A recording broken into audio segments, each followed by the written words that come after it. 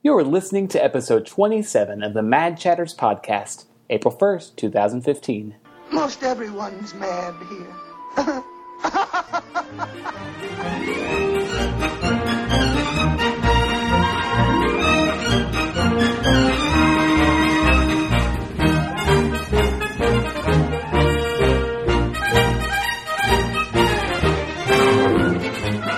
Welcome back to another episode of the Mad Chatters podcast, your very important date with the happenings at Walt Disney World and around the Disney universe. My name is Derek, and joining me today are my co-host Matt, who is chewing some candy.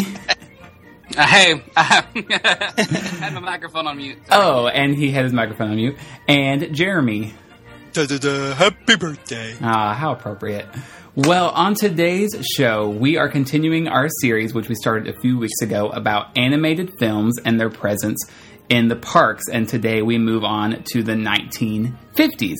But before we do that, let's tackle a bit of news that has been going on in the parks. Now, some time ago, Disney World announced that Trader Sam's Grog Grotto, a bar/lounge type area, would be coming to the Polynesian Village Resort. Now, people were excited because this is supposedly just like the one in Disneyland, Trader Sam's Enchanted Tiki Bar, which always is very, very popular and very crowded, and people were excited it was coming here. Now, they announced that it's not officially opening till the end of April, but this weekend they had a soft opening. Now, it was kind of controversial because they didn't just soft open, they actually announced that it would be a soft opening, and apparently I saw on Twitter that like local news stations were covering this, and everybody was announcing that it was soft opening. So, needless to say, lines were very, very long. In fact, I saw one tweet that said there was a 2-hour wait to get a pager, and then once you got your pager, it was a 2.5-hour wait before you were seated. Good Lord. Well, this area, it only seats like 50 people inside the whole Trader Sam's. So, okay. I know there's outdoor seating. Does that include the outdoor seating? Oh, that I don't know, but I just saw that they had mentioned that. That just seems very foolish to me. Yeah. But man, they did some business. Oh, well. Well, once it gets there, it'll be go at late at night and it won't be crazy when it opens. That's what they're counting on. I would think so, yeah. I guess soft opening kind of takes away the crowd on opening day. Yeah, I look forward to going and seeing. They have, several alcoholic options and non-alcoholic options as well. But the cups and things are fun. Options for alcoholics. You say alcoholic options. That's options for the alcoholics. Whatever. They have alcohol beverages and they have non-alcohol beverages available for your consumption, and they have some really fun glasses that they come in as well. Yeah. At least I've seen on social media.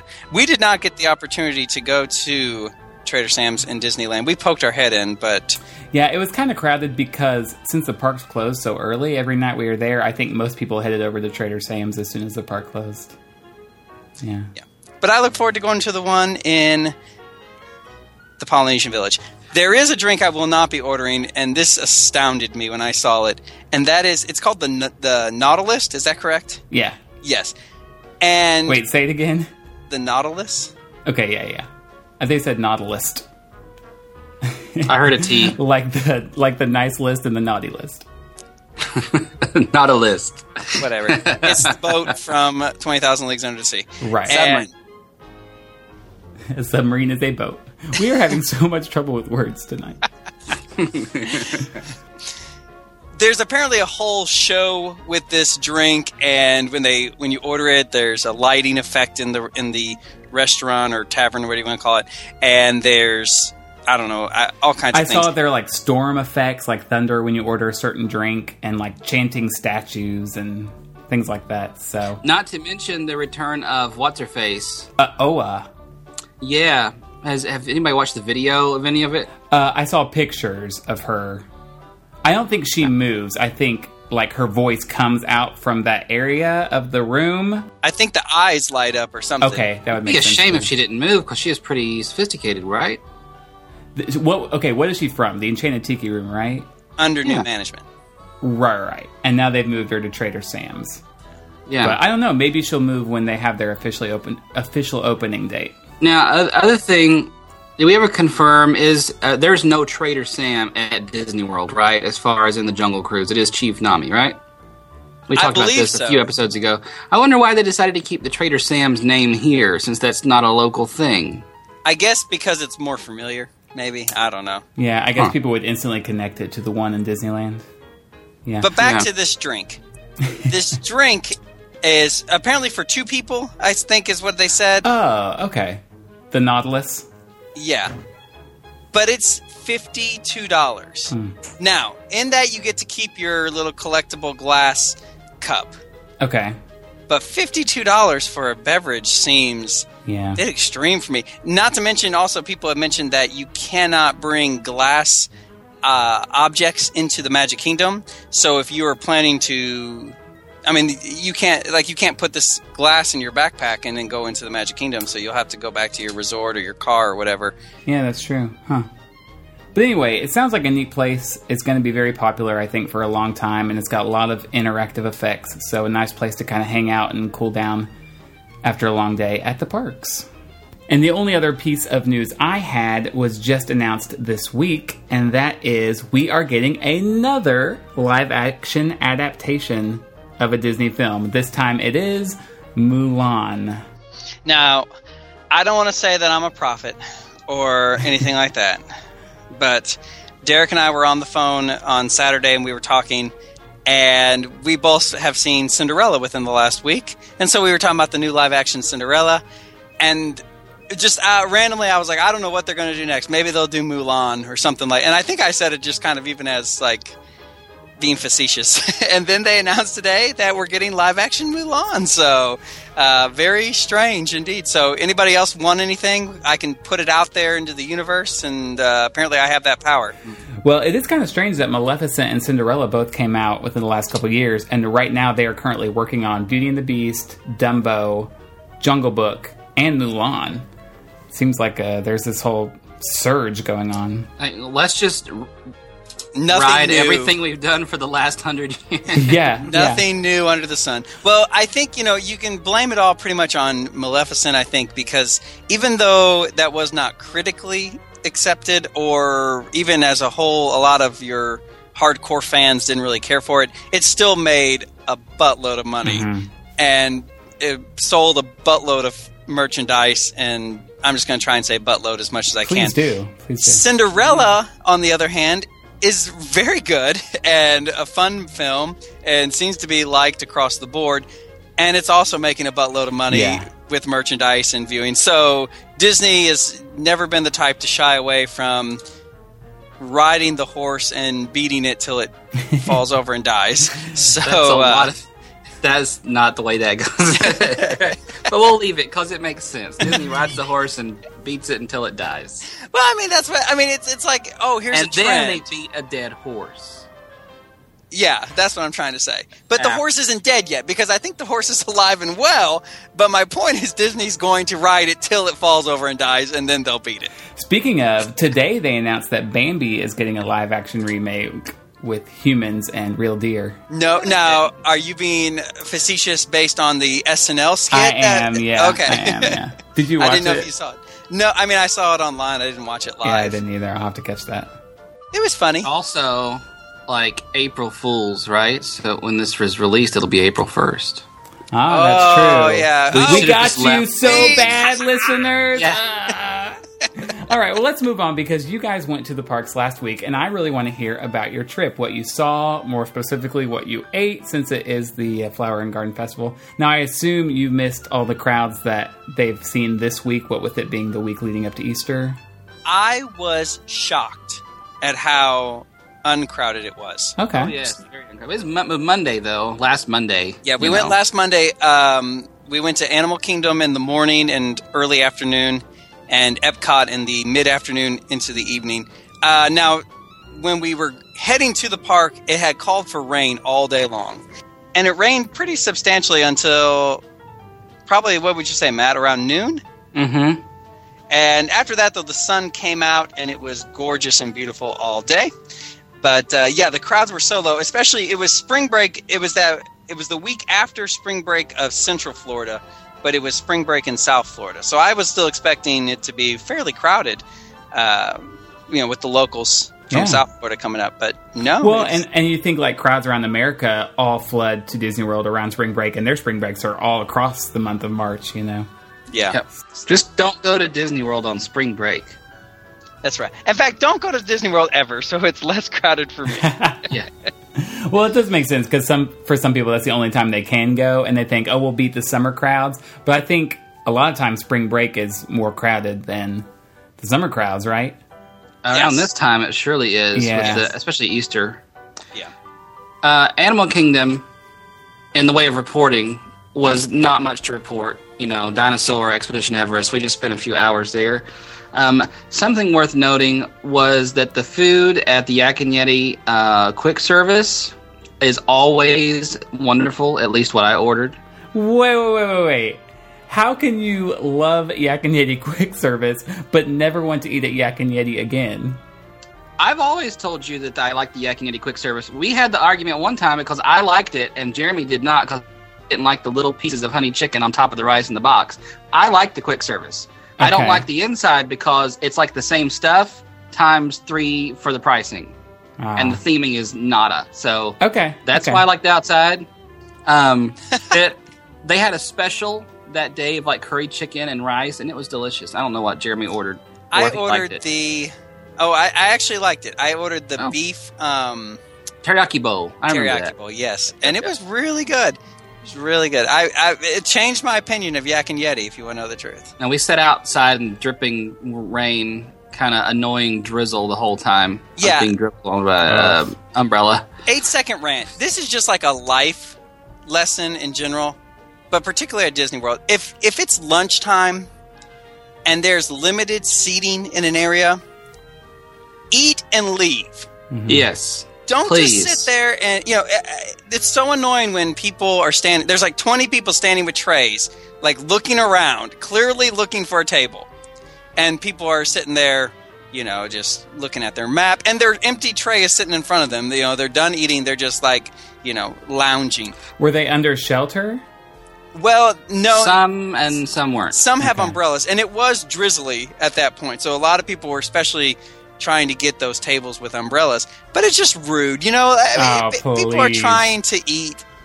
I get it, but if it were raining and you were at one of those tables with an umbrella, you would stay for as long as you could. No, it wasn't raining. I'll give you a case in point. It wasn't raining, it was drizzling. And case in point, as soon as we were done eating, we purposefully said, we need to go, because there were people still standing there waiting to sit down. Yes. Okay. That aside, the restaurant is great. They might need some more seating if it's going to be busy like that. Gotcha. The food was good. I think the portion size could be enhanced just a little bit for your money's worth. Mm-hmm. Yeah. But other than that, it was good. What were some of your highlights from the other parks, or even that park if there was one? I haven't seen the new African expansion. I realized it'd been like New Harambe. Yeah, it'd been like a year since I've been to Animal Kingdom, so it'd been a while. So I got to experience that. We saw the Festival of the Lion King, which of course has a new theater there. Well, relatively new. And it's a great show, as always. And I think Matt said his opinion of it is turning a bit. Okay. It turned a little bit. A little bit. I enjoyed the show a little more this time. I don't know if it was the singers or because we weren't sitting up underneath the balcony thing. I don't know. Okay. I liked it a little better this time. Yeah, and the new area looks great. I was really impressed by it. It looks nice. It looks natural. It didn't look like they just crammed in an extra area. Like you're in Africa, like bicycles along the walls and my favorite. Trash on the streets. Yeah. Or downtown Miami, whichever. But anywho, it was good. We did Dinosaur, which is nothing new there, but we did it. And we did Everest, which is there. Again, nothing groundbreaking there, but Animal Kingdom, always an enjoyable way to spend a morning. Yeah. Mm-hmm. And now, Matt, was your family with you, or was it just you two? Yeah, my wife Jessica and our little daughter Anna went with us to both parks that day. And Anna is almost 5 months years old. That doesn't make any sense. She's almost 5 months old. At the end of this week, she'll be 5 months old. So obviously, she can't ride a lot of things like Everest and Dinosaur. So we were able to do the baby swap thing on those. And here's a bad thing about the Fast Pass Plus system is that when one person in the party uses the Fast Pass, it is used. And it is as if the whole party has used it. So Jessica and I could not go in and use our Fast Passes and leave Jeremy, and then he go back in and use a Fast Pass. Unless you tell the cast member and they let you do that kind of thing. It's easier just to go ahead and say, hey, can I get a baby swap thing? They give you a legacy, old paper Fast Pass for the attraction. It's good actually till the end of the month, which is odd. To the end of the month you're in. It'll say expires March 31st. Seriously. And so you just go back and give that to the person. You use the Fast Passes. The other person can go in. Do you think that's because they just print up a bunch of them at one time? Oh, I'm sure. They don't print them on the spot. They just have them ready to go. Here's where this thing really came into play well is when me and my parents went, and Jessica and Anna. My parents bought tickets the day of, so I couldn't book them Fast Passes. But what I did is I booked Jessica and I Fast Passes for some of the big things of the Magic Kingdom that Anna couldn't do. And so Jessica and I would go up with Anna and get a baby swap ticket.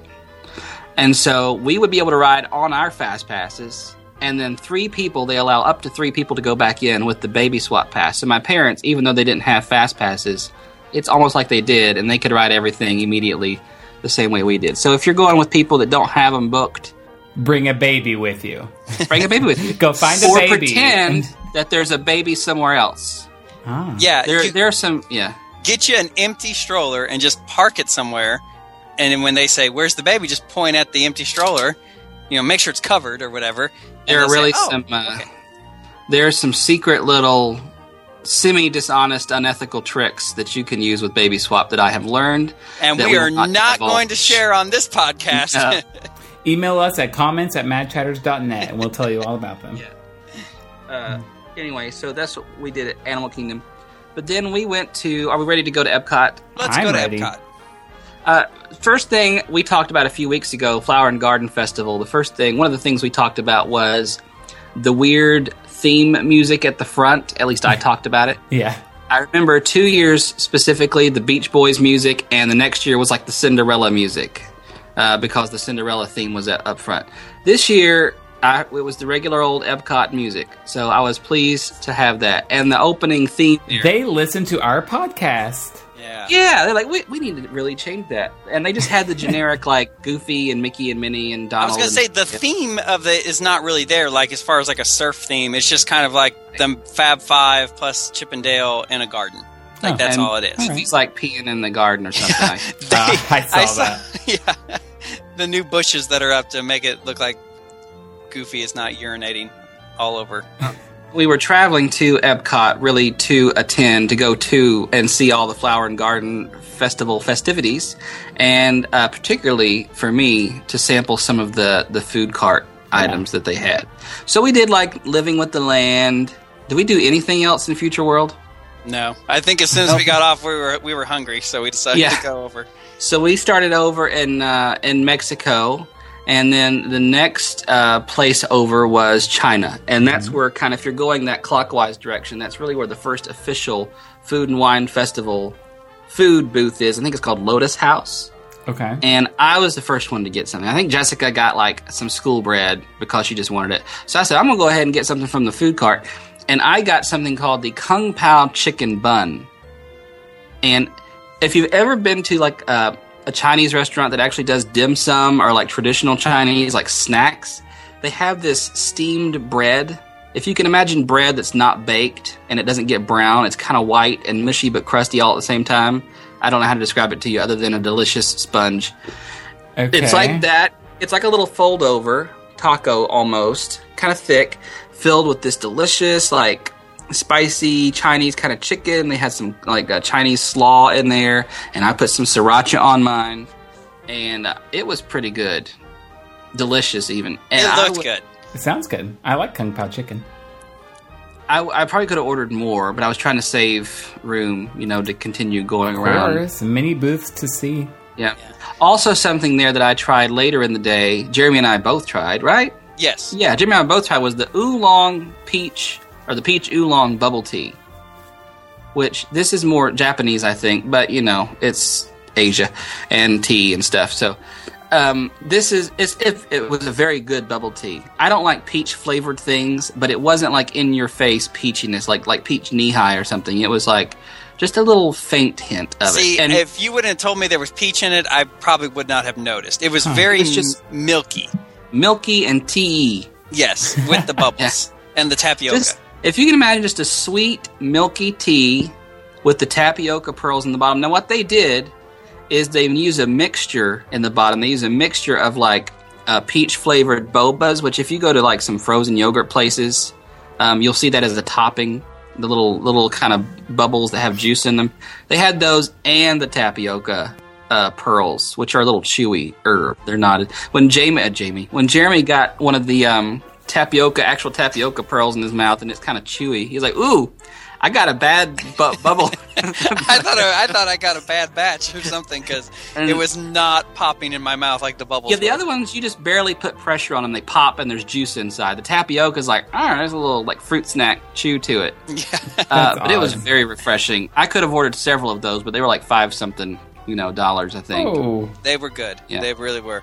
I got something in China that is not a flower and garden, but it's there year round. But I'd never tried it before. And I got it's called the Tipsy Ducks in Love. Now, this is a drink that's in one of the carts there. It's a creamy cold tea and coffee combo that is blended with chocolate. And you can get it as an alcohol version, not alcoholic version, but you can get it with alcohol. And then it has bourbon whiskey in it as well. So there's non-alcoholic and alcohol version. Wonderful. Huh. I mean, I've heard of this. Good. Yeah, it sounds kind of weird to blend tea and coffee and chocolate together, but I don't know. It was delicious. Really. Not if you're Ina Garten. You know who Ina Garten is? No. On Food Network. No. She puts coffee in all her chocolate. I mean, coffee and chocolate makes sense, but to throw tea in there, it's kind of interesting. I think it's the combo of the three, but really good. A lot of sugar. It's got the whipped cream on top. I recommend it. Like a really dense frappuccino. Yeah. That's sweet. what it is. With tea. Yeah. Yes. Well, the tea, nothing came forward as much as the chocolate, really, I think, when I tried it. Mm-hmm. It wasn't like, coffee and tea. I think those just enhance the chocolatiness and the depth. depth. Makes sense. Kind of like when you put chocolate in a cake, or coffee in a cake, you don't really taste the coffee, but it really enhances. Yeah, that makes sense. Okay, what's next? Calm down. Me out. I'm living vicariously through you guys since I don't get to experience the booths. Why don't you get a little disappointed when I come to America. Oh, yeah. The pavilion, that is. Yes. The country in general. We passed by all the booths once, like went around the whole World Showcase once, and was just kind of looking around, looking at the menu, seeing what we wanted maybe to order, when we came back around. But when we came through America the second time, we stopped at their little pavilion, which was called the Smokehouse, and obviously it was barbecue, themed and everything. So they had a real smoker out there, smoking the barbecue. You could smell it. It smelled delicious. I just think that we ordered the wrong thing. The smoker's name was Edna, and she was out there smoking like... I bet she was. Dad joke. Yeah. We both ordered, for some reason, the same thing. I think because it just sounded so good. On the menu was this like beef. Do you have the name of it there? I do. It's beef brisket burnt ends hash with white cheddar fondue and pickled jalapenos. Doesn't that sound delicious? It does. And you tweeted out the picture, and it looked promising. Well, I was disappointed with the look of it because I didn't care about that. It did not look what I expected. I expected it to come on like a bun of some way. Hash. Yeah, but I still expected it to be like a wrap or sandwich or something of that effect.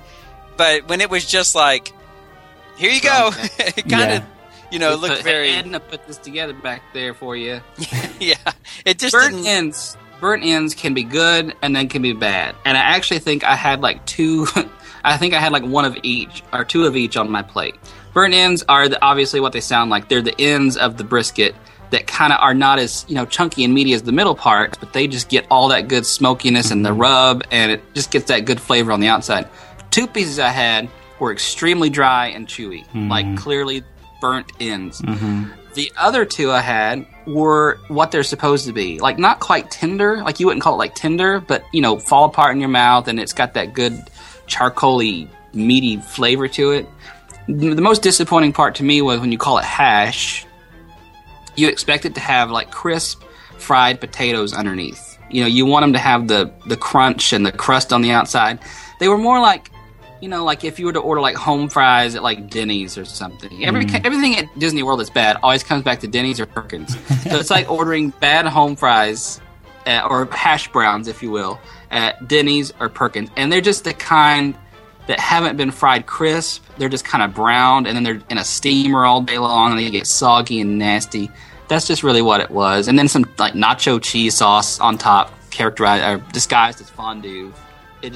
Everything was it was okay. And it said pickled jalapenos, but it was just, jalapeno from a jar. It wasn't anything special. Which is, that is pickled jalapenos, but nothing special. Yeah. The pork sliders they had there looked delicious too, and I think that we probably should have gotten those, because that was like a, typical pork sandwich on a bun with slaw, and that might have been, I don't know, a little better. Yeah, but I understand, because part of you says, okay, I've had a pork sandwich before, but I'm at Food and Wine or whatever it's called. I need to try something new. So I understand. I probably would have gotten the hash as well. Now, your wife got something in Mexico, right, Jessica? You remember your wife? Yeah. The one you had a child with? She got school bread. Oh, she got one of the tacos. That's right. Yeah. That was our third time around. Yeah. She actually did stop at in Mexico. Jardín.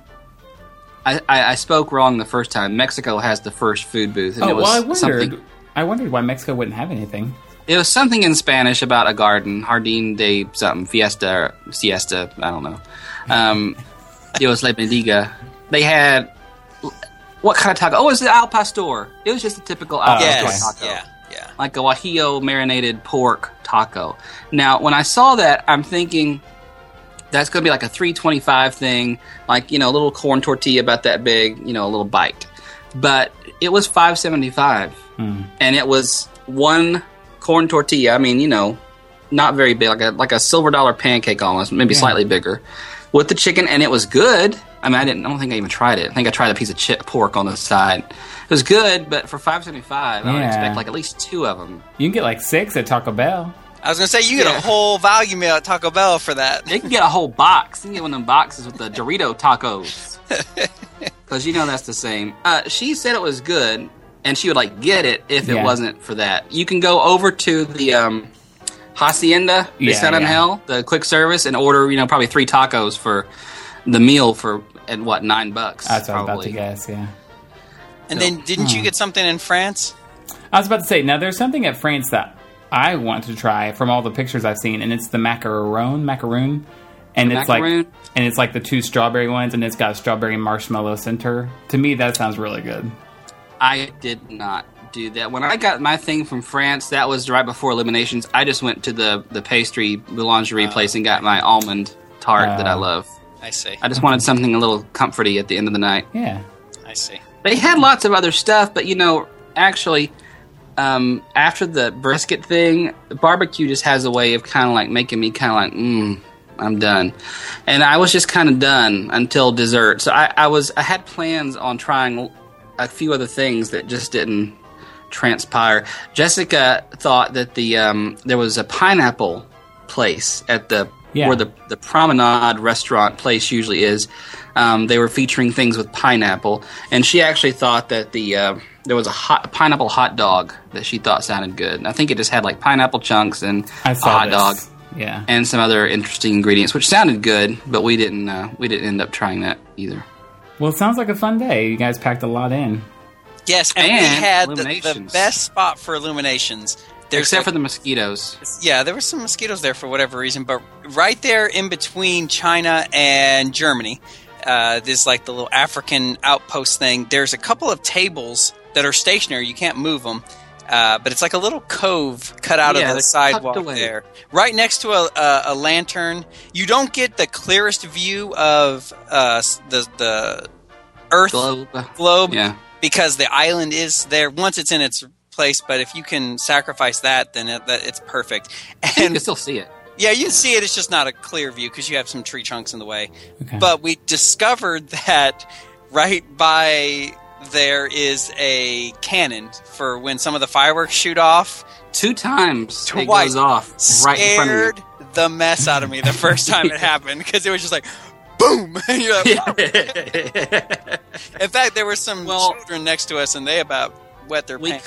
I kind of thought it at first because as we were sitting there, we probably parked it there about 8 o'clock. So we were sitting there a good hour chilling and getting eaten by mosquitoes before the show started. And we saw one of the boats come by with some of the workers in like the vests, clearly like the fireworks guys. And they were doing something like down there. It looked like, they were plunging something in a cannon, like with the thing, like doing that. I was like, I bet that the cannon thing is down there. And sure enough, like 2 times during the thing, it goes off right there. Yep, it is! That's it. But perfect spot. It's a great spot for illuminations. Very cool. Good report, guys. Good report.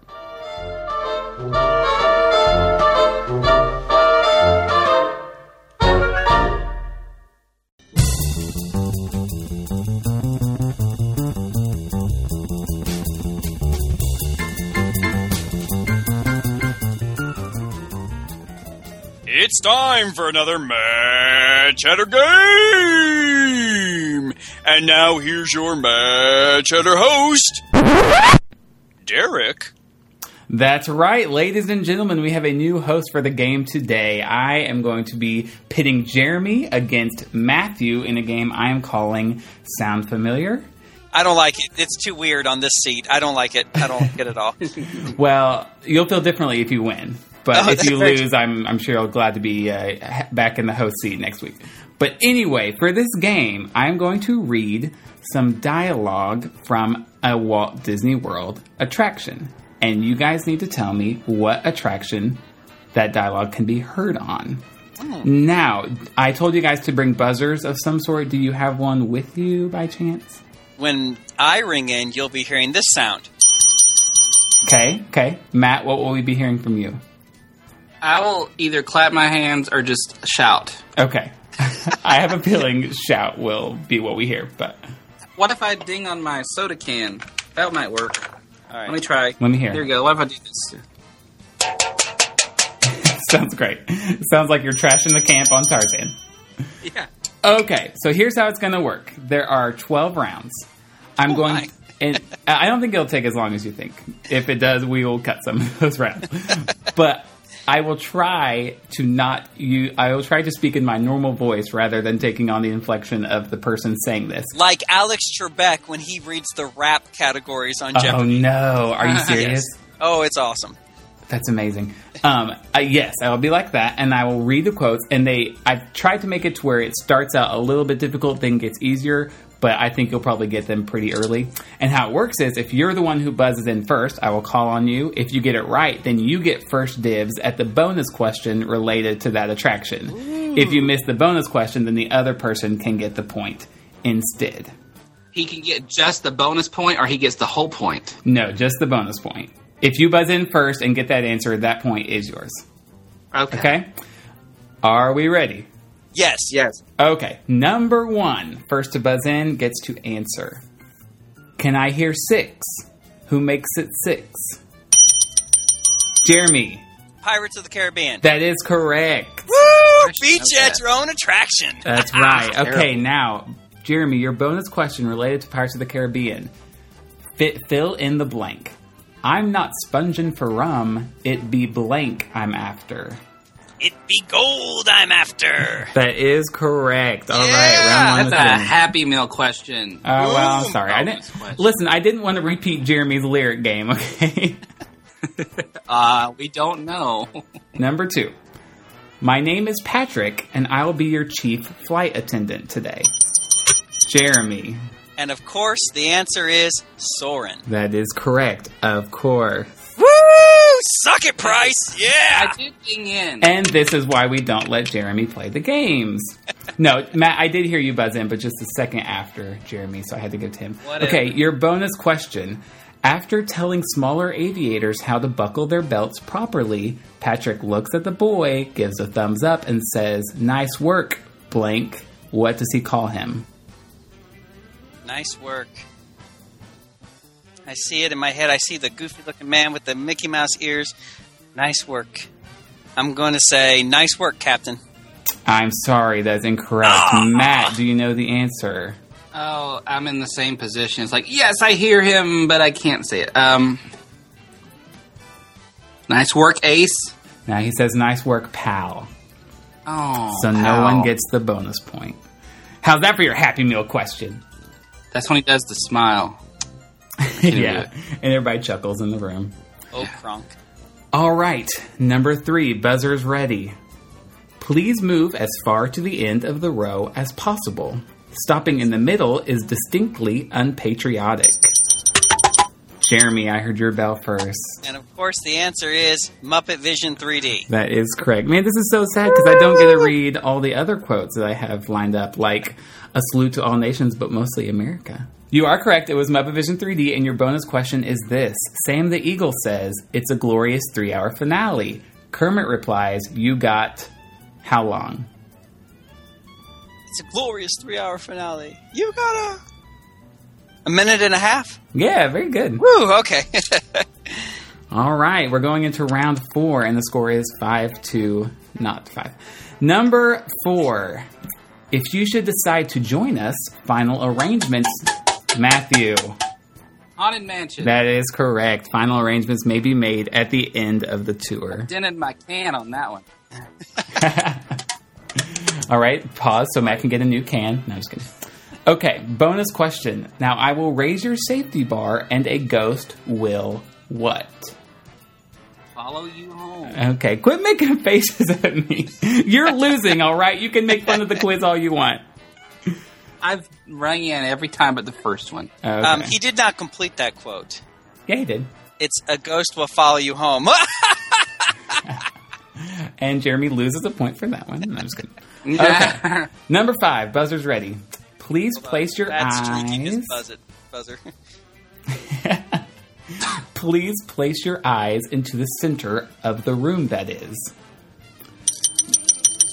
Jeremy. The Enchanted Tiki Room. That's correct. Please place your eyes into the center of the room that is. Anyway, something like that. Okay, bonus question. Pierre says, my voice may not be so marvelous, but my what is out of this world? My profile. Oh my goodness. It's out of this world. This is also why Jeremy does the quizzes, because he knows way too much about this universe. Okay. I'm so lonely. Number 6. Por favor, manténganse a la... Sorry, Matt, but Jeremy buzzed in just a half second sooner. Delay. I called delay. It's because I'm multi-bilingual, I know this. Of course, the answer is the monorail. That is correct. Your bonus question. Fill in the blank. For those of you standing, please hold on to the handrails throughout our journey and remain clear of the doors. For the comfort of others, no blank, please. Well, no, a lot of things, but... it was like the match game. I'm going to say no eating, drinking, and smoking. I'm sorry, that is not correct. Ooh. For the comfort of others, no blank, please. No smoking, please. That is correct. I was going to give him a chance. Yeah, you can't just throw every verb in there. Okay. No flash photography. Yeah, see, could have been anything. No flash photography on the monorail. It's a little outrageous. That's a universal rule right there.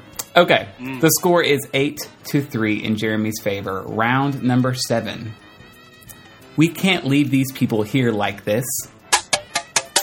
Matt? Oh, gosh. Uh-oh.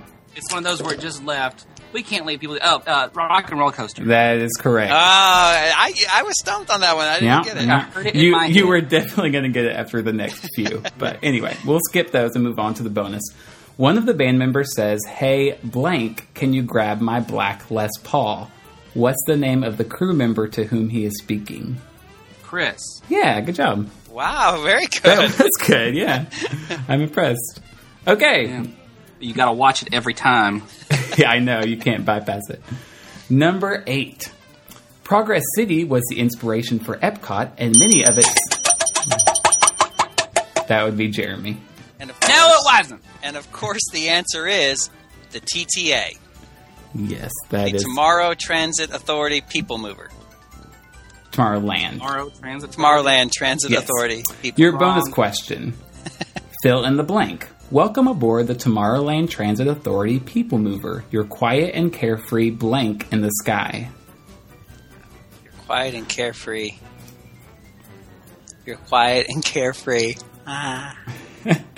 You're quiet and carefree. Do you have Tourette's? Oh my goodness! I'm going to just throw out a guess, see if it sticks. I'm going to say you're quiet and carefree.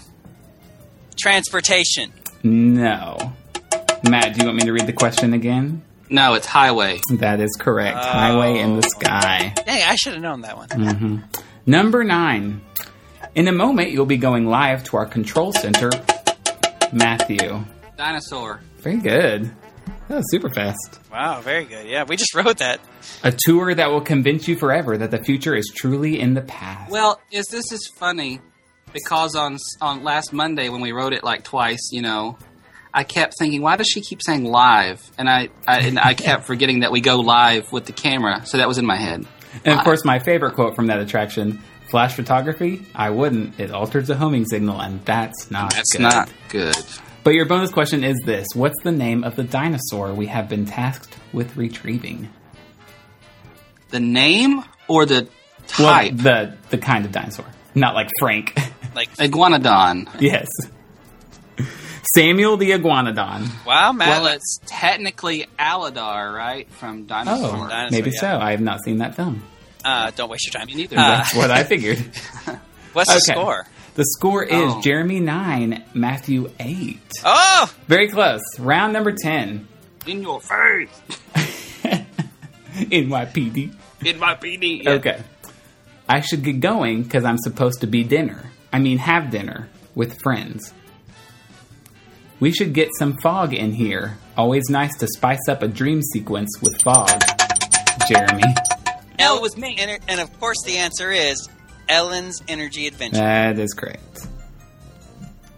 All right, Jeremy, your bonus question is this. The Final Jeopardy answer is, this is the one source of power that will never run out.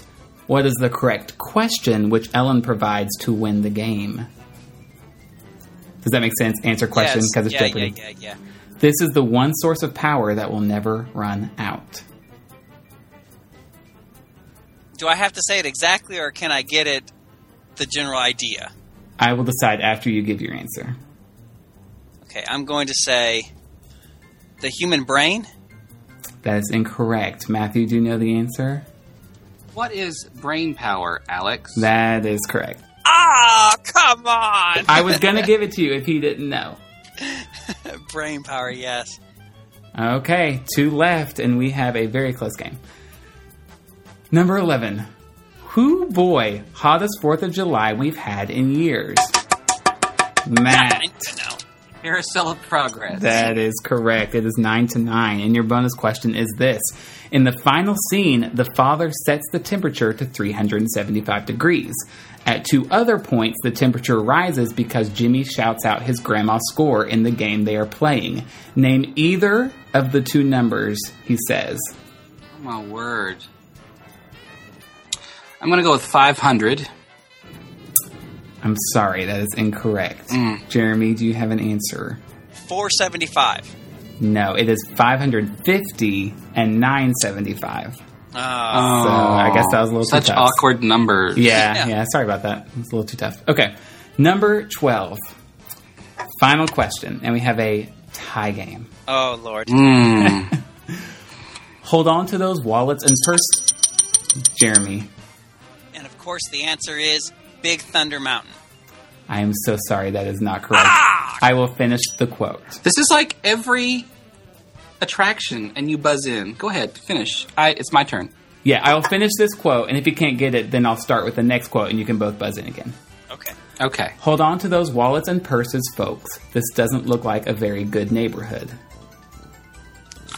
Great movie ride. That Dang it! is correct.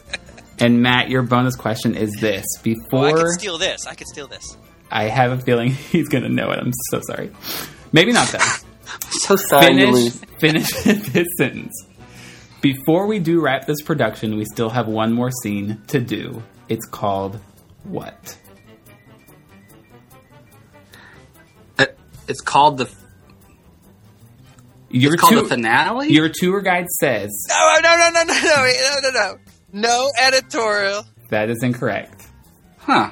Jeremy? It's called The Exit. That Woo-hoo! is correct. Which means we have a tie game. So, okay.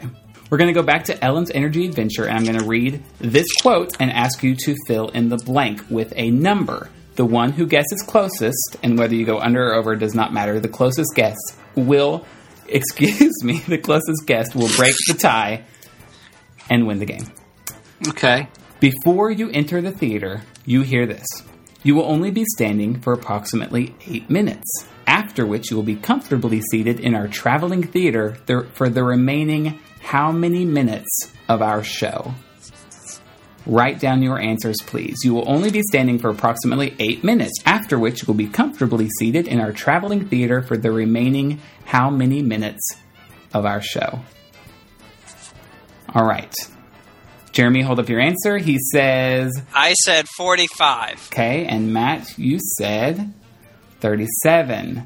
The correct answer is 32. Which means, in a very close game, Matt takes it with 12 points to Jeremy's 11. Oh, Jeremy. So far, so fast. How the mighty have fallen. Steve, take us out.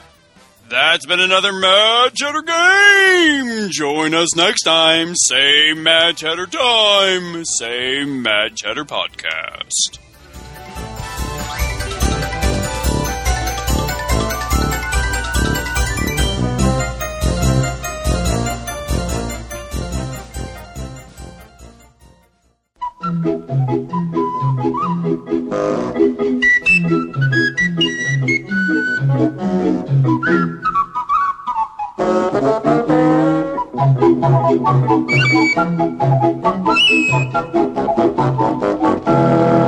Well, it's been a few weeks, but we're going to jump back into our series on animated films and their representation in the parks. Last time we started with Snow White and went all the way through, I believe it was Ichabod and Mr. Toad, right? Yeah. Okay.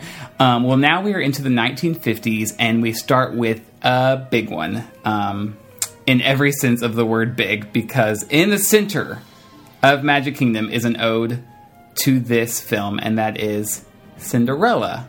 Now, I don't want to assume, but is this the first thing you think of when you think of Cinderella and Walt Disney World, the castle? Yeah. Oh, absolutely. Okay. And Cinderella's Royal Table, which is inside the castle. That's true. That's true. Mm-hmm. Now, we've talked about this before, but that restaurant formerly called King Stephen's Banquet Hall. Royal Banquet Hall. Yeah, yes. Which is so strange because he's not even Cinderella's dad. He's Aurora's dad. But he just has a restaurant there. He bought out the property. I guess so. Yeah. So, yeah. She leases it out to him to serve all of her guests. Wait, have you guys ever eaten at that restaurant, Cinderella's Royal Table? I ate at King Stephen's when it was that. Okay. Was it expensive and popular back then, too? I mean, I was like 10, and it wasn't princess dining. It was just like you get to eat in the castle. It reminded me a lot at that time of not with the games and all, but the food and everything was very much like medieval times. Like that kind of thing. They brought like the little iron plates out with like vegetables and turkey and all this stuff. And you had like big, tin goblet kind of things. Yeah. Yeah. It was very medieval feeling like that, but it wasn't the character thing. It was expensive. Yeah. But I was a kid, so I didn't care. My parents paying. Are you interested in ever eating there? I mean, I know you have a daughter now, but even besides that? Well, yeah, maybe when she gets old enough to appreciate, and if she likes the princesses, who knows? That's then true. that would be something we would do, of course, obviously. Yeah. I would love the chance to go back up in there. It just always is too awkward for me and you guys, or even me and my wife, to go up there for a princess dining thing. Right. I think that's where I sit. Like, I would really like a chance to eat inside the castle at some point, but with the price and the fact that you have to talk to princesses and there's just, I don't know. I have yet to go, but it is something that one day I would like to experience. I never feel awkward, so let's go. All right. Yeah, I bet. I've heard that the food in recent years was not good, but I saw something recently. I don't know if they did a menu change or what, but I heard that it was getting better. Well, that's good. But again, I don't think you go there for the food. I think you go there for the atmosphere. But on the same token, if you're going to go there to eat and you're going to spend all that money, you expect it to be at least better than like Pecos Bill, Tall Tale Inn, you know. Very true. Yeah, very true. So. But you're that's there. Hard. Right. I mean, I aimed high on that one when I said that. Yeah. But as far as Cinderella goes, when you look at terms of the company, this really was a turning point because as we ended our last podcast that we talked about these things, the World War II was going on. The company was really in just survival mode.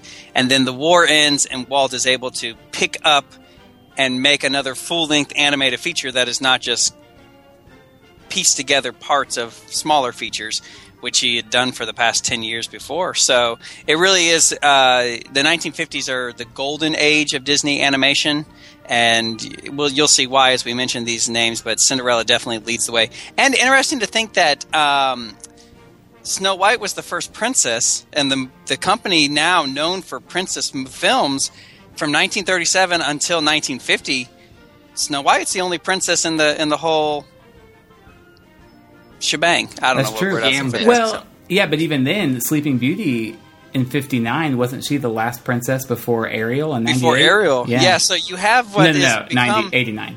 89. So you have these princesses as being iconic. We think now Disney company, you automatically think princess, but there for the longest time there was not that many. That's because it's our generation, and that's what they're. They grew up on.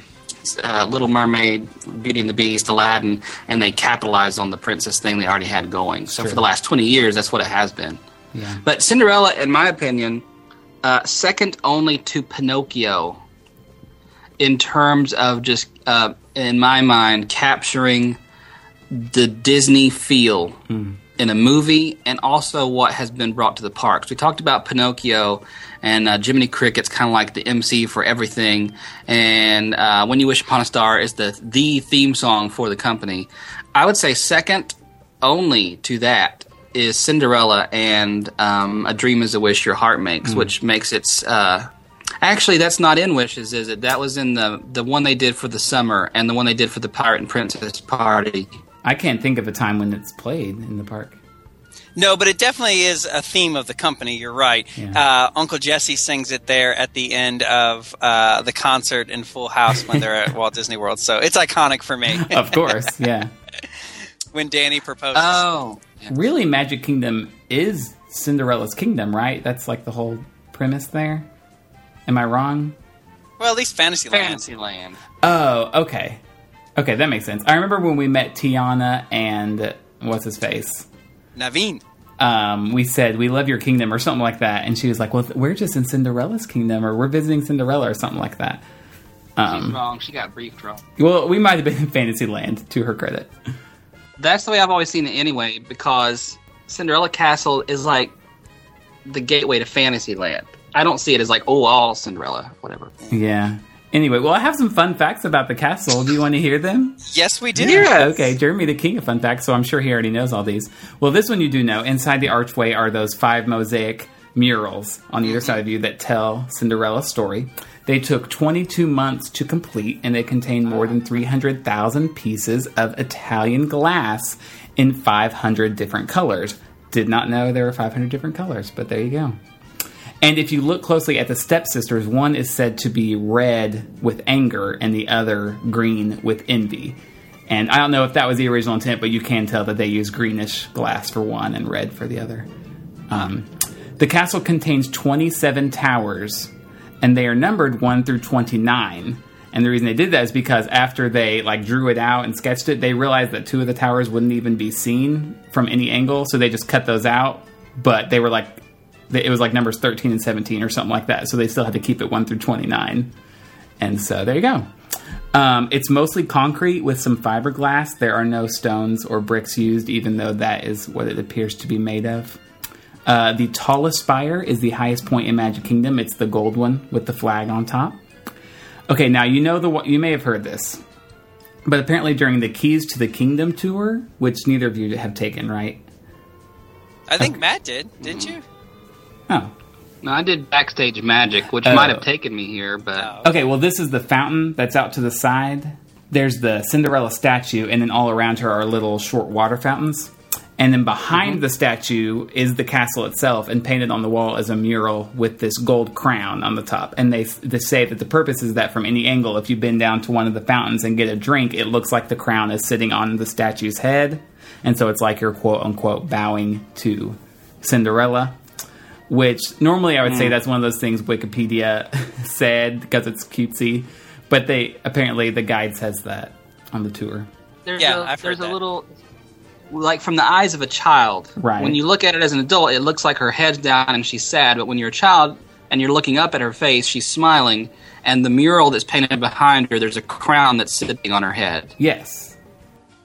But if you're looking at her, your back is to the castle. This is what it looks like, It's Derek. just on one of those storefronts. It's on one of those storefronts back there. Yes, I know. But what's that mural painted on? Oh, it's a storefront. Okay. Yeah, store. One of the stores. Yeah, Gotcha. because It's next to one of those portals, Magic Kingdom sorcerer things.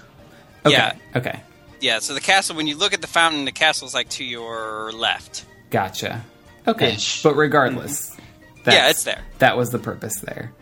And have you guys seen the little statues of like Gus Gus and the squirrel and like the little creatures like up among the columns once you walk inside? I've actually seen pictures of this, but I've never taken time to notice it in the park. But like once you walk under the archway, you can look up, and up by one of the columns is like a life-size mouse eating little bits of cheese, and it's Gus Gus. Huh. But yeah, you should look up pictures because it's pretty cool, and it's like, Gus. well, of course they would do that. But Yeah. her little woodland creature It's friends. kind of odd because that's really not that that's a small thing, but that's really the only, except for the Main Street Electrical Parade. You know, there's a pretty lengthy Cinderella portion in that with the clock tower and her in the carriage and all the little mice. And then I guess, the carousel used to be called Cinderella's Royal Carousel, right? Or Cinderella's Golden Carousel. And now it's... Prince Charming Regal Carousel. Yeah. Yeah. And So- apparently one of the horses is Cinderella's horse. Oh, yeah. Well, there you go. Now, of course, we've talked about this, but for his 25th birthday, for a year and 3 months, the castle was transformed into a cake. Castle. The The castle. cakel. What are you doing over there? Oh, jeepers. Now, I read this online that it's reported that over 200 weddings that were planned at Magic Kingdom were canceled while the castle was transformed into the cake. So that stinks. Hey, but I thought that... Now, listen, I was a regular, but I thought it was pretty awesome. You were also 9. I was 11. 95? Okay, yeah, you're I'm right. 6. I mean, look, it's a feat that they could do that. I mean, it looks unrecognizable. Yeah. But why do you want it to look unrecognizable when it's so cool the way it looks? I thought it was pretty awesome. I mean, it's nice, but definitely tacky, and definitely in today's world with Twitter and message boards and everything else, it would not ever happen. Nah. I mean, look at what's happening right now with the Disneyland castle don't and the even get me started. backlash. So, Yeah. They just need to stop messing with the castles in general. Just stop. Yeah. Unless you're going to improve. Why is that the thing you do? Yeah. Let's just put crap all over the castle. Well, then back when Stitch's Great Escape opened, they like decorated it with toilet paper. Toilet I'm paper. like, Like come TV. on. Yeah. And they wrote like Stitch something on Stitch's King. Stitch's King. Yeah. Stitch's King, yeah. It's like, come on. What are you doing? Yeah. Let's not forget probably the most fortuitous addition that Cinderella has brought to the parks. And that is the Bippity Boppity Boutique. Yes. Yes, of course. Transforming little girls into princesses every day. And prostitutes. Those magical words, Bippity Boppity Boo, from the Fairy Godmother. Obviously, putting glitter in children's hair. Yeah. Now- Creating dozens and dozens of sweaty princesses every day. Do you guys think that there's enough Cinderella in the parks, or do you think more Cinderella is needed? I think it's fine. just right. Yeah. So no Cinderella dark rides? It almost makes her feel more regal and more prestigious. The fact that she has this castle, but you don't really... And you see her character sometimes, but she doesn't have like a bad attraction named after her. Here's the thing: when I think about dark rides, this isn't going to make any sense probably to you, but I can explain it.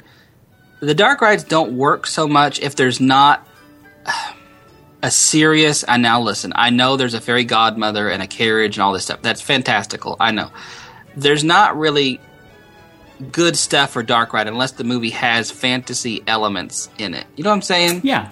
Like, even though Pinocchio is majorly human based, there's still like out of this world kind of scenes, like going under the water and Pleasure Island and Monstro and all of these things. To me, it just seems like if the movie is too real, like a Sleeping Beauty or Cinderella, it just wouldn't work as a dark ride. It would just be kind of flat. Yeah, it would really have to focus on the mice to give it that cutesy, charming. Yeah, but I'm picturing, like, now that you say that, I agree with what you're saying. However, I can see a dark ride where it opens, she's, being mistreated by her stepmother. Then you have the whole transformation scene, and then she's at the ball, and then you could almost do a fun added scene of her, like, running. You know what I mean? Like, through the woods, and she's running home because as the clock is striking, and you could extend that, and the prince is chasing her, and then the final scene of the wrap up of her being found out. Okay, yeah, I mean, it's possible, but I do think they have enough of her. Now, have you guys ever... Enough of her! We don't know Cinderella. But also in the castle, man, they packed a lot in this castle. Have you guys been, I don't think so, up to the Dream Suite? No. Okay. No. In fact, just yesterday I was having a conversation with someone, and they were saying, how much is it to rent the hotel room there in the castle? And I was like, well...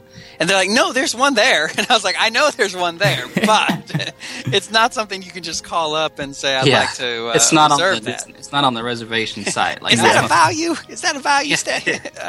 Can you imagine? It would be like 8-year wait or something. Oh, man, it'd be ridiculous, but totally worth it. Yeah. We'd pull in all our money and have like 9 people sleeping in that room. I would eat ramen for like 10 years if I could. So yeah, apparently it is very nice inside. Yeah, you can see videos and things. People have posted pictures and videos online. It's very well done. It's that medieval gaudy feel.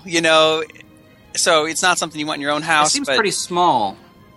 Well, it seems very ornate, but very small, and the ceilings are very low. Okay. Yeah. Well, I mean, they only have limited space. The castle is not as big as what you would think it is. Right. Using the forced perspective, so. It's true. And they've got a restaurant in there, and they have to have changing rooms for the stage shows and stuff like that, so. Now, we've mentioned this before, but over at Grand Floridian Resort, they have 1900 Park Fair, where you can meet Cinderella, Prince Charming, the stepmother, and the stepsisters. All at lunch and dinner. So, which is interesting because they have really become one of the more well-known character greets at Walt Disney World. Which they're not like huge villains, but I think it's just because they're fun villains. Yeah, they come on out, and they're ugly. Usually, No, they also were in the that stupid dessert $100 party they added on to the Halloween party, isn't it? And the Sinister Soiree. Yes. Weren't they eating in there? I believe so. Yeah, I think so. Anastasia and Drizella. Yeah. Mm-hmm. So there you go. Akershus probably as well, I assume. Cinderella? Does she meet in there? I want to say yes. Okay. I know there are princesses there. Yeah. Oh, yeah, Cinderella meets in the... she also meets at the Princess Fairy Tale Hall there behind... Right. All the time. Her and Rapunzel, and then Anna and Elsa on the other side. Yeah. So there you go. And she's ugly. All right. Let's move on to the next year, 1951, when one of Jeremy's favorite films was released, and that is Alice in Wonderland. Yes. Alice in Wonderland, released with a special by Walt Disney. They had a whole big thing on TV to promote the film. And surprisingly... was a box office failure. Huh. Yep. But has lasting charm to those of us who enjoyed the film. And quite a bit of presence in the parks as well. Yes, more than what you would think. More than Cinderella. More than Cinderella, exactly. Most notably out at Disneyland. Of course, they have the Alice Dark Ride there. But on both coasts, and I'm probably in every park if I didn't look this up, but the Mad Tea Party. That's funny that you say that, because I did look that up, and in Paris, it's in every park. And in Paris, it's actually called Mad Hatter's Teacups. Okay. And in Hong Kong, it's Mad Hatter Teacups. So I thought that was kind of interesting. Teacup ride. Teacup ride. Spin. The teacups, and it's your classic, county fair attraction where you get in and you spin. But when you add that Disney touch, it just makes it. I always think of those strawberries. It's like the one in my hometown anyway. It was like little strawberries you got in. And you spun, I've seen bears, things like that. But it is that. You got the little turning wheel in the middle. Now, in Disneyland, that one is open on top. Now, that means they have to shut it down in heavy rain, but it's really cool because they have the lanterns, and it's really neat. Yeah. But in Disney World, because it is covered, they did add the teapot in the center where, like, the Dormouse pops his head out, and that's not in Disneyland. That's always nice. Yeah. So uncovered, and they have to close it down for heavy rain, so that's like twice a year? Yeah. Southern California? Something like that, yeah.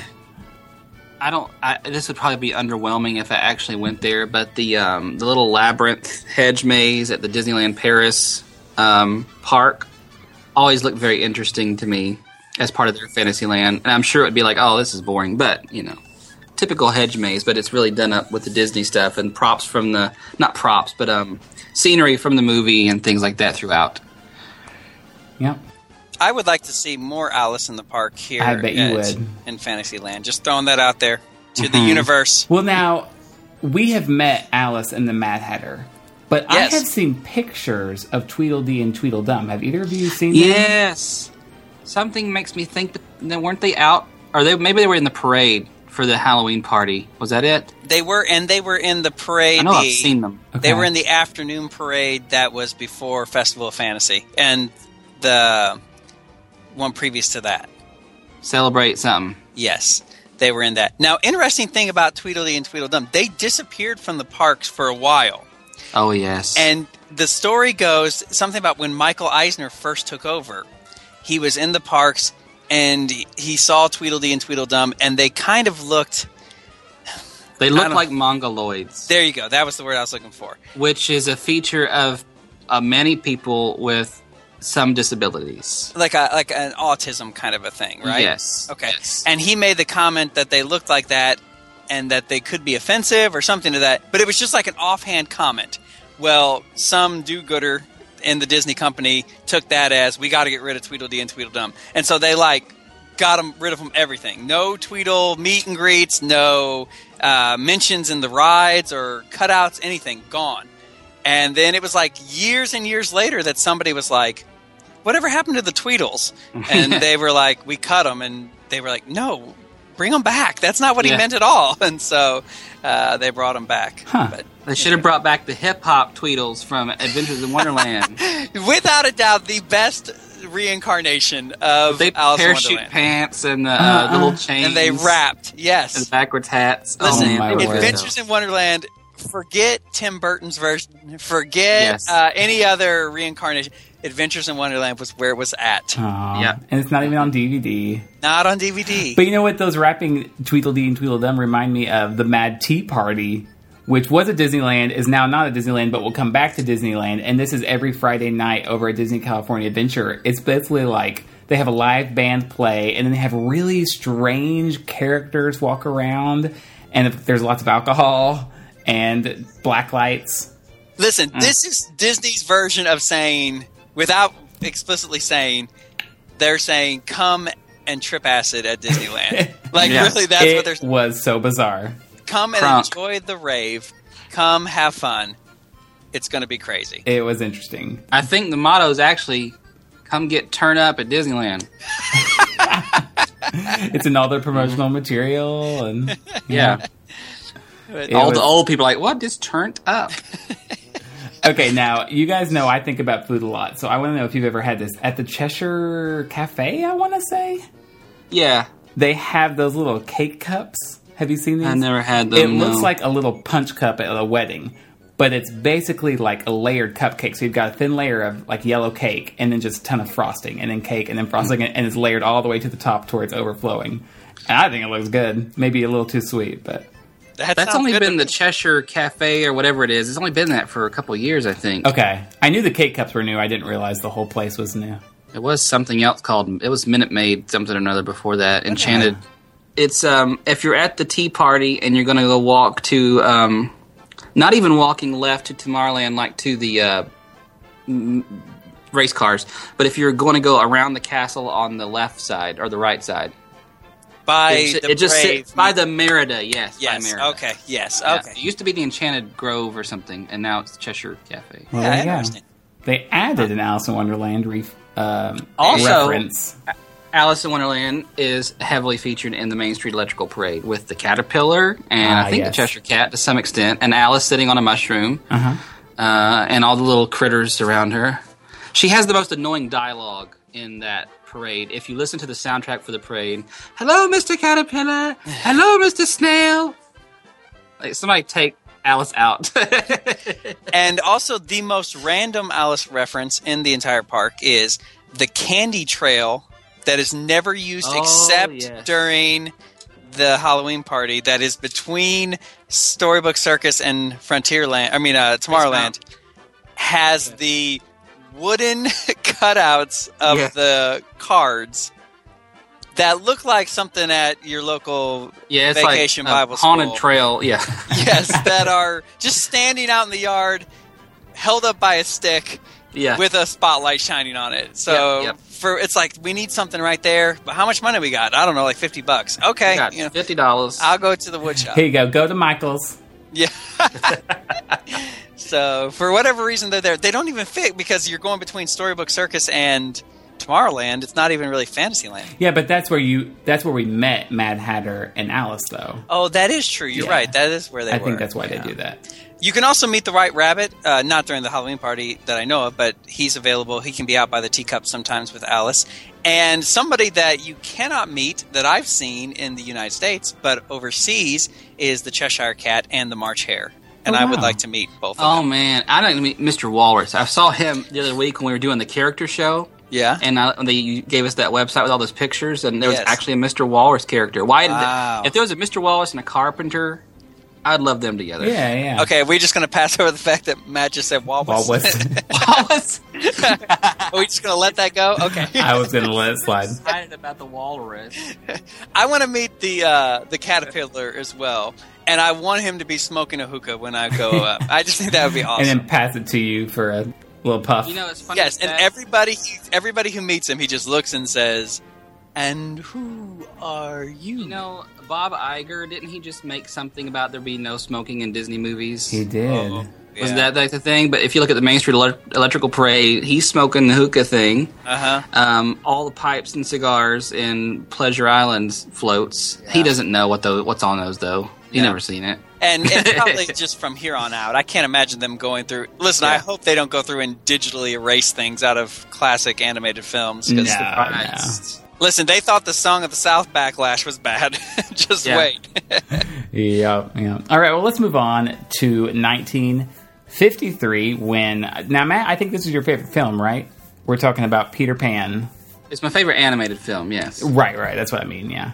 I remember being in college, and this was re-released, Peter Pan re-released on DVD for the first time in a while, and Matt going and purchasing it, and literally watching Peter Pan every night for the next, 3 years. It was probably, what was that? Somebody just posted a picture from that era in my life the other day. I think it's 8 years ago, isn't it? Yeah. 2007? Yeah, 8 years ago. about 7, I remember we were about to go to New York on a trip with the college that we were going to, and I went to Walmart the day before and got it, and I brought my portable DVD player on that trip to New York just to watch Peter Pan every day. Yeah. Because you needed portable DVD players then to watch the movies. You didn't watch them on anything else. Well, you think smoking cigarettes is bad. Wait till you see Peter Pan, where they basically get high off of the peace pipe. Oh, yeah. So, definitely my favorite was always Captain Hook with his 2-pronged cigar smoker. Oh, yeah. 2 cigars at once. This is how you smoke, kids. Yeah. Definitely set in another time and made in another time and another generation. A lot of offensive stereotypes, but charming to say the least. And it resulted in my favorite dark ride at the Disney parks, which is Peter Pan's Flight. Yes. Love that attraction. The more I ride it. Yes. And that is, at least at Disney World, I mean, things are different in Disneyland, so I don't know how things work out there. Did you all find Peter Pan's Flight there to be as crazy as it is here as far as wait times and popularity? No. Well, we went at a slower time, but you remember the day we went to Fantasyland first, and that line was already way out past the rails because people went there first. Oh, okay. You can do a slow day here, and it's still going to be 60 minutes. And I don't know if it might not be popularity as much as it is just the ride system and getting people on and off. Yeah. Which is funny because at Disneyland, it's not constantly moving like it is at Disney World. You know, on Disney World, like you have to hop on because it never stops. But Disneyland, it's not like that. Yeah. I do love Peter Pan, and I said earlier that second only to Pinocchio was Cinderella as far as like the Disney image in the parks. I would say Peter Pan is very closely, in my mind, very closely tied to Cinderella, or really a close third. And it kind of goes back and forth. And when I think Disney, the Disney parks, theme songs, like You Can Fly, You Can Fly, You Can Fly, The Second Star to the Right, all those great, wonderful Disney songs. And Neverland itself is really like, Disney World. Going to a Disney park. It's like that whole idea. Absolutely. Don't grow up. Part of that is a character that you all don't care for as much, if I remember correctly. Yeah. And that is Tinkerbell, who has... Modern iterations. Okay, modern Tinkerbell. I'll give you that. No, but she has... It's the film version that annoys me. I don't mind her in the film. She's snooty. Modern iterations and all this stuff. Yeah, that's who she's supposed to be. I guess. But she has made herself up to the level of a Jiminy Cricket as far as being a part of that. And that goes back to, I mentioned in the other podcast, how they didn't want to use Mickey Mouse originally when the television came up, so they used Jiminy Cricket and Tinkerbell. If you watch those old Disneyland shows with Walt, she's in the opening credits and flying about and pixie dust. And for at least, which TV show was it? I mean, I know it was all basically the same TV show. Disneyland became, the Disneyland show became the Wonderful World of Color. Disney. Wonderful World of Disney, Color, all those things. Yeah. The theme song was When You Wish Upon a Star, right? Oh, that was Disneyland theme song. Disneyland theme song. Because the came on, Color song had their own theme song. The Wonderful World of Tinkerbell. Color. Yeah, very good. Well, and now they have all those spin-off movies with all the fairies. Like, there's a line to meet the princesses and a line to meet the fairies, and it's like... The fairies don't meet anymore. It's just Tinkerbell at the Town Square Theater now. Oh, well, now in Disneyland they have Pixie Hollow. It's like a whole area. The new Fantasyland that we have now was supposed to have a Pixie Hollow as well. Thank goodness they scratched that for Storybook. Yeah. Also, she flies from the castle, which is probably the most notable thing in the parks. Definitely. Tinkerbell. Mm-hmm. Yep. Tinkerbell is everywhere. And Derek, I just saw this past time when we went to Epcot last Monday, is my first time noticing. I know I've seen it before. Yeah. The topiary you were talking about with Peter Pan up on top of the Buckingham Palace facade. Yeah. It's nice, right? Down there it is. Yeah. Very nice. Clever. Another spinoff that, again, I think it's just interesting how Peter Pan has so many characters in it that have been lasting, because when you think about Captain Hook and Smee, they're also featured in Jake and the Neverland Pirates, which is another spinoff that's on Playhouse Disney or whatever they're calling it now, Disney Junior. That is just, they're the bad guys, I guess you could say, for a preschool show. But they've found life in another series as well. That's true. But I've always thought Peter Pan was interesting because he fits in so many different lands at the Magic Kingdom. Like, I've seen him and Wendy meet in Adventureland. I've seen them meet in Fantasyland. I've seen them meet there in the hub there. Well, I guess right outside Adventureland. But they kind of can adjust and adapt to wherever they're needed. They have prominent floats also in the Main Street Electrical Parade and the new Festival of Fantasy. Oh, the float in Festival of Fantasy is great. I really like it with the pirate ship floating on the rainbow. It looks nice. It is nice, yeah. Well, I have some fun facts about Peter Pan if you want to hear them. Now, there aren't as many as the castles, so just hold on for 1 minute. First of all, the voice of Wendy in the film, and I'm guessing the attraction, is also the same voice as Alice in Alice in Wonderland. Catherine Beaumont? Is that her name? Exactly. And I guess that voice was also in the Alice in Wonderland ride, so she might be featured in 2 rides at Disneyland. Ooh. I would assume, but I could be wrong. Anyway, now the original Disneyland version of Peter Pan's Flight had the same thing that we talked about with Snow White's Scary Adventures several weeks ago, about how when it first opened, it did not have the main character because the idea was that you were the main character, flying into the nursery and then flying over Neverland. And so there was no Peter, but he was added to the Walt Disney World version when it opened. So it's always been there. But it wasn't added in Disneyland until 1983, when Fantasyland had its big refurbishment kind of from top to bottom. So I thought that was kind of interesting. And the last one, I did not know. In fact, I thought this was a lie, so I looked it up to make sure. But it is true that one of the mermaids in the... Mermaid Lagoon, that makes sense. Is Ariel. Yeah. Did you... Okay, so you knew that. I had no idea. It always looked like it. I always thought I thought it was just a coincidence. I didn't think it was supposed to be. She's got the teal bottom and then the purple top. And apparently, it hasn't always been there. Now, this is how the story goes, that people always said, was Ariel in there? And they're always like, well, it's just mermaids, it's just mermaids. So finally, when they did the refurb in whatever year that was, they specifically added Ariel so they could have an answer to give to the guests who ask and say, yes, that is Ariel. That sounds like a BuzzFeed article waiting to happen about how, all the Disney movies are connected in the same universe. Well, even just that fact alone sounds like something that BuzzFeed would say, where I kind of hit myself in the forehead and shake my head, and I'm like, no, BuzzFeed, no, that's not right. But I just saw it on so many different sites that I really think that one's true. Well, I have a depressing fact. Would you like to hear a depressing fact? Of course. It's my favorite kind. All right. Bobby Driscoll, who is the voice of Peter Pan, he was a Disney... I don't want to use the word Treasure Island, right? Yeah, he was the boy in Treasure Island, in Song of the South, and So Dear to My Heart. But the sad fact is he died before his 31st birthday. He got really involved, apparently in drugs, and died. They found his body in an alleyway in New York, and they didn't even know it was him for several weeks. And then he died a pauper's death. So that's pitiful. It's so sad. Okay, so back to the question that we always ask, what do you think? Is Peter Pan well represented in the parks? Yes, I think that the recent additions to the queue, to the Disney World attraction aside, I think that the Disney World attraction needs a lot of care. It was redone in the 90s was the last time it's been given attention to, and in a big way. It just needs a lot of just small things that could enhance the believability and the immersiveness of it. So I don't look over and see the black walls necessarily.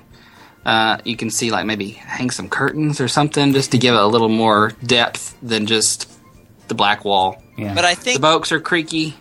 I think Peter Pan, and as a whole, is the perfect way that you take a charming film and it's not overdone in the parks. It's just perfect. There's just enough there between the attraction and the parades and the meet and greets that if you are a fan of Peter Pan, you're going to be satisfied. But if you don't care for Peter Pan, for whatever reason, I don't know why you wouldn't, but if you don't feel like, it's just a Peter Pan area, kind of a thing. Like you can take it or leave it.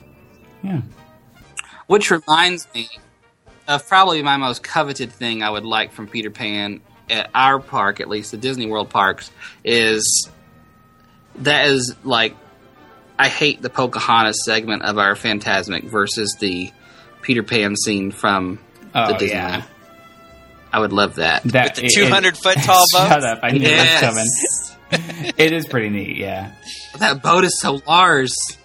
That's like on that just reminded me, that's going to be your thing, Derek. Like on a sitcom, whenever the You Got It Dude from Full House. Yeah. Now it's 200-foot boats and the audience just loses their mind in laughter. Mm-hmm. Yes, that sounds right. I remember that. He said it. Okay, all right. Let's move on to... You're the one we're supposed to make fun of on this show, Jeremy. Stop it. How's it feel? 1955. This is the film I mentioned earlier that I have not seen, but it is Lady and the Tramp. Now, I might be missing some inside jokes, but as far as I know, there are not a lot of Lady and the Tramp references in Walt Disney World. The most prominent one that I can think of, and maybe the only one, is Tony's Town Square. the restaurant, which is a charming little Italian restaurant there right in beginning of Main Street. I think it's cute. They have the dog footprints out front in the concrete. So, Lady and Tramp. I've never seen this. They show the film on the TV while you're waiting for your reservation or your table or whatever. There's a beautiful statue in the middle of Tony's of the dogs. Other than that, there's really not a lot of reference to this film in the parks, besides the occasional topiary at Epcot during Flower Show. Yeah. Well, true. Pop Century Resort in the 1950s section has the giant That's right. icons of the two dogs. Yes, yeah.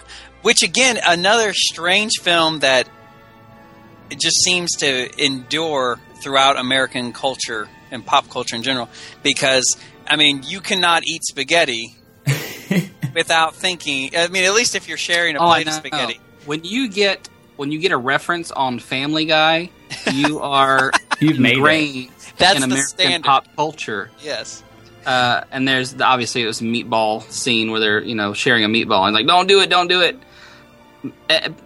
First of all, one of my favorite Disney songs is from this, and that is Bella Notte. Beautiful song. And that whole scene is really pretty when it pans out from them, doing their little dog thing. And then it goes up, you see the clotheslines hanging between the buildings, and then it just pans out and you see the big landscape at nighttime. It's very nice. And I love that song. A few years ago, I did a top 5 most romantic moments in Disney animated films list, and that was my number 2. The Bella Notte. And Disney successfully makes you have those nice romantic feelings using dogs. For dogs. Animals that sniff each other's rear ends to say hello, and you're fawning over them. No, yeah. I saw, remember the ice bucket challenge like a year ago? Do I? Well, I saw the other day Meredith Vieira is trying to get the next thing. I don't think it's taking off, but where you share a piece of spaghetti with someone or food and you eat it.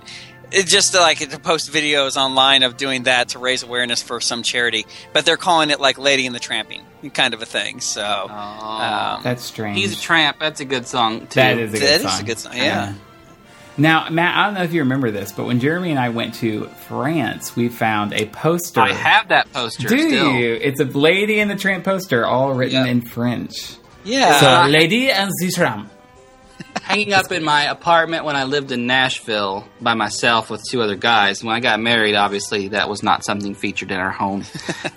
It is folded up somewhere, or rolled up somewhere. Marriage ruins everything. Yep. Stop. She doesn't listen, does she? I didn't hear that part.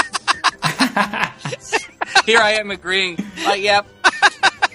That's more or less agreeing to what I had just said. I did not notice what you had just said. And Lady and the Tramp actually features a scene, or is based on, the part of the scene is based on an actual event from Walt's own personal life, in that he gave his wife, Lily... You know what? I just thought, I'm going to say this, but I knew that you were going to say it because you just got it written down. So go ahead and say it. You go ahead and say it. Oh, okay. I'll continue saying it. Thank you. That you interrupted me to give me permission to say. And now back to our regularly scheduled program. Yes. A regularly scheduled fun fact. That Walt gave his wife Lillian a puppy one year for Christmas, and he put the puppy in a hat box and presented it to her on Christmas Day. And that's how Lady comes to live with Mr. and Mrs. Darling in the film. So okay. I think I'd say he had 2 dogs that actually did that spaghetti scene. He was like, I gotta make a movie about this. Is that how Walt talked? I gotta make a movie. Yeah. Anyway, okay, so Lady and the Tramp, 1955, 4 years pass, and then comes the last movie of the 50s, which is another princess film, this time Sleeping Beauty. And like our other princess film, has a castle. Although, unlike our other princess film, this castle was actually built 4 years before the film came out. Now, of course, I'm talking about Disneyland, not Walt Disney World. But there you go, Sleeping Beauty Castle, 4 years before the film came out. I guess it was kind of a promotion for the film. Maybe. Yeah, I would think so. It's interesting to me because when I was a child, we watched tons of Disney films, but I barely remember watching this one as a kid. This was my favorite as a kid. Really? So it's kind of had to grow on me as an adult. And It's just to me, it feels so different than other Disney princess. It does. I was just going to say that it's a lot darker. Is not the word. Darker is. I mean, you could say that's a word because Maleficent really takes on. She takes the whole villain thing to a new level. So far, you've had like playful, kind of comical villains. Even the wicked stepsisters, as you said, the mother's evil, but you know the sisters play her foil, and they're stupid and crazy. But with Maleficent, there's no warmth. And there's no, at least in this iteration, the original iteration, there's no warmth or comic relief. She just is hateful. Yeah, because even her raven, Diablo, is not comical at all. I mean, she's got the little troll people, but they're not really. That's true. But I would argue that the main characters are the people protecting her, the fairies, her parents, the whole town later on. Yeah. More so than Sleeping Beauty herself. Like, she really doesn't have that many speaking parts in the film. I think somebody said she's in it for like 13 minutes, like awake wow. for 13 minutes in the whole film. So yeah, for having the movie named after her and the castle named after her, she's really not prominent as a character. Also, worth mentioning for Sleeping Beauty is that it was. I mean, you say it's the first, but it was really the first, except for Fantasia, Fantasia was billed as this way. But Sleeping Beauty was the first to use the majority of music not composed originally for the movie. That's true. It was based on Tchaikovsky's ballet. That waltz. The I Know You, I Walk With You, Once Upon a Dream. Yeah, the waltz, even, and a lot of it. The best part in the whole thing is Maleficent's appearance at the beginning. With the green fire and the that stuff. And there's this really eerie oboe part that keeps playing. Yes. You go listen to that. Da-da-da, yes. That's in the original ballet too. Oh. And I didn't know that till I went back and listened to it. And I was like, all this music is used in the film. So I guess they just used that and like adapted it. And wrote new lyrics for it. Yeah. Interesting. Yeah. Well, guess what? I got some fun facts about the castle. This is the last one. Okay. Well, it was. I've already said it's built 4 years before the film. It's actually people point to one castle that it might have been modeled after, but it's actually modeled after several different European castles from the medieval times. It's only 77 feet tall, and Jeremy and I can definitely attest to that because it was like, wait, we're at the end of Main Street. There's supposed to be a castle here. Oh, wait, there it is. I see it. It was so surreal because when you're in Orlando and you need to kind of gauge references to know where you're at in the park, you can always find the castle, no matter where you're at. That is not the case in California. It's like, where's the castle? Oh, there's the Matterhorn. Okay, now I know where I am. Yeah. Well, apparently the reasoning was Walt didn't want it to feel intimidating. He wanted it to feel friendly and welcoming, which I think he succeeded in doing. So, this feels like my grandmother would live here. Exactly. Grandma, hello? It's like those classic like 1930s comedy teams where you have like the tall, skinny one and the short, plump one. That's the way I think of Cinderella's castle and Sleeping Beauty's castle. But it doesn't feel short and plump. Like, it just, like, we keep using this word, but it really does feel charming in every sense of the word because it's just quaint and you feel like you can just go up and knock on the door if you wanted to and someone friendly would answer. But the castle features a working drawbridge, unlike the one in Orlando, and it's only been raised twice, on opening day, and then when the new Fantasyland was revealed in the 80s, which is what I talked about with Peter Pan. So that's very. I would love to see that raised. I think that would be cool. The castle spires are plated with 22 karat gold. The Disney family coat of arms hangs above the archway, and if you just walk through the castle, just on the other side in the ground, there's a golden spike driven into the ground. And it said that was the very center of the park when it was built. Of course, now Toontown was built later and it ruined all that. But the spike is still there. So there you go. Lots of fun to be had. Talking about those. Oh, go ahead. I was going to remember. And inside is that walkthrough. The walkthrough. That Jeremy and I experienced. Which was there on opening day. But then they closed for a while, but then they just brought it back within the last 10 years. It closed in October of 2001, and a lot of people said that it was like September 11th related. Like, I don't know how so, but it closed, and then they didn't know if they were ever going to bring it back. But then some of the Imagineers... What happens on this walkthrough? It just like shows like dioramas and scenes from the movie. Oh. Very basic. Yeah, but like you start on one side of the castle and you'll climb stairs, and all along the way, you go around. But one of the effects, the Pepper's Ghost effect in Haunted Mansion, where like it uses mirrors to make it look like they're ghosts, but it's really just mirrors and lighting. They do that with like the fairies in a few scenes. Nice. Now, I assume that wasn't there in the opening. Maybe those are the enhancements they added when they reopened it. But on the DVD of Sleeping Beauty that they released back in the 2008, 2009, 10, whenever, you actually it gives you a virtual walkthrough of the castle. Oh. Because it was right after they reopened. Is that on the new Blu-ray they just released a couple years ago? That I don't know. Because I have that one. Okay, but I know it's on the DVD like right after they re-released, right after they opened it. Okay. And it really is neat. I mean, there was no line for it. It's air conditioned inside. You go at your own pace. I thought it was a cool little addition to the castle. Yeah, I loved it. Yeah. But going back to those gold plates on the castle, there's a fun story about when they were building it. Of course, Walt was the dreamer. Roy, his brother, was the financial guy. And they talk about how Walt showed up to the construction and said, I want those to be gold plated. And then the next day, Roy shows up.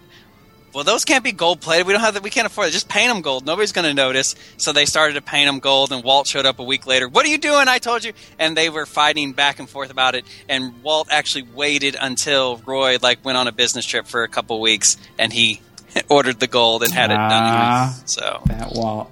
There you go. All right. Well, let's get away from Disneyland. Now let's talk about Disney World. What references of Sleeping Beauty are there? Well, she's always meeting and greeting. You can always find a Sleeping Beauty meet and greet. I feel like she's either in Epcot in France. Her old nasty wig. Yes. And that pink dress. Yeah, why is it pink? At the end of the movie, it goes back and forth. Pink, blue, pink, blue. Why'd they land on pink? I think to balance out Cinderella, because Cinderella wears blue. That would make sense. That would be my guess. But yeah, she's there, and she's at the fairy tale hall. She's in Akershus in Norway, or however you say it. Akershus. Oshkosh Bagosh. So you can always find a Sleeping Beauty meet and greet.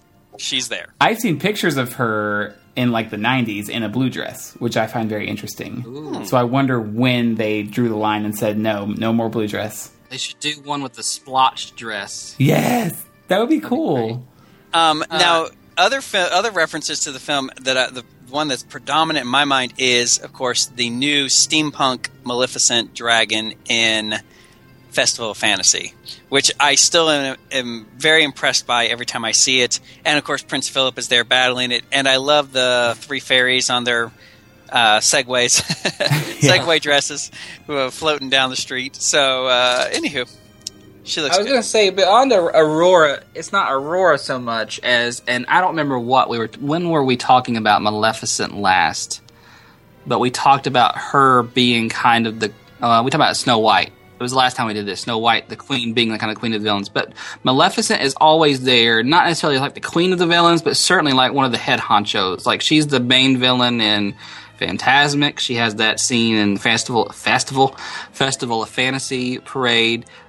She's on all the the villains merchandise with all the other villains. The main group there. So she's everywhere. I remember also. I don't know about the Main Street Electrical Parade. I don't think she has anything in there. But in the Spectro Magic, there was that whole float with the three fairies on it. And they had their whole little Sleeping Beauty section with the butterflies and all that stuff. Yeah, and they're not face characters, right? They have the big old heads. Yeah, they have the big old heads. Yeah. Now, you were talking about Peter Pan segment being better in Fantasmic. This is another segment, or Disneyland. This is another segment of Fantasmic that is much better in Disneyland, and that's when the Maleficent dragon comes out. It's super impressive. Oh, yeah. Oh, that's fairly new, too, right? Maybe 5 years? How long has it been around, that dragon? Because they used to have it was different from Disney World. It was just basically an inflatable thing. Now I think it's like an inflatable / animatronic kind of thing. Yeah. Disney really World's always been the awful cherry picker thing. Yeah. I remember a couple years ago they did special fireworks during the summertime, and the end of the show it's hosted by the three fairies. Yep. And Flora, Fauna, and Merryweather. And at one point they are arguing about pink, blue, and during that the blue fireworks go and the pink and back and forth, and it's the perimeter. So that's and on the castle too. They were doing it on the castle. Yes, the lights. Yeah, I like that fireworks show. Okay, trivia time. The castles in Paris, Hong Kong, and Tokyo. Can you name which castles in which park? Well, they're all Paris and Hong Kong are Sleeping Beauty. Tokyo is Cinderella. Very good. That's very right. good. Nailed that Sleeping one. Beauty in Paris is my favorite, and I've not even seen it. It just looks so pretty, and they have that whole stained glass thing and the dragon animatronic in the bottom. It looks more like fantastical than like an actual castle. More organic, the way they have that hill kind of slope up onto it. But that's very Sleeping Beauty-esque. That's true. The sloping hills and the straight trees and everything. I think the Tokyo castle is pretty much an exact replica of our castle. It is. Or it was like 10 years later. They're like, let's just do that. Well, I remember reading in Marty Sklar's book, they came up with a lot of original designs for the Magic Kingdom there in Tokyo originally, or Disneyland Tokyo. And the Japanese executives were like, nope, we want exactly what's in Orlando. And so pretty much when it started, it was complete copy from Orlando. And that's what they wanted, so that's what they got. Which, when you look at the Hong Kong one, it's almost an exact replica of Disneyland. So I wonder if they said the same thing. Probably so. I guess it's just in their business mentality. They think if it works there, it'll work here. Yeah, so. I like that. Yeah. All right. Well, that is the 50s. Do you guys have a favorite piece that is a reference to a 1950s film?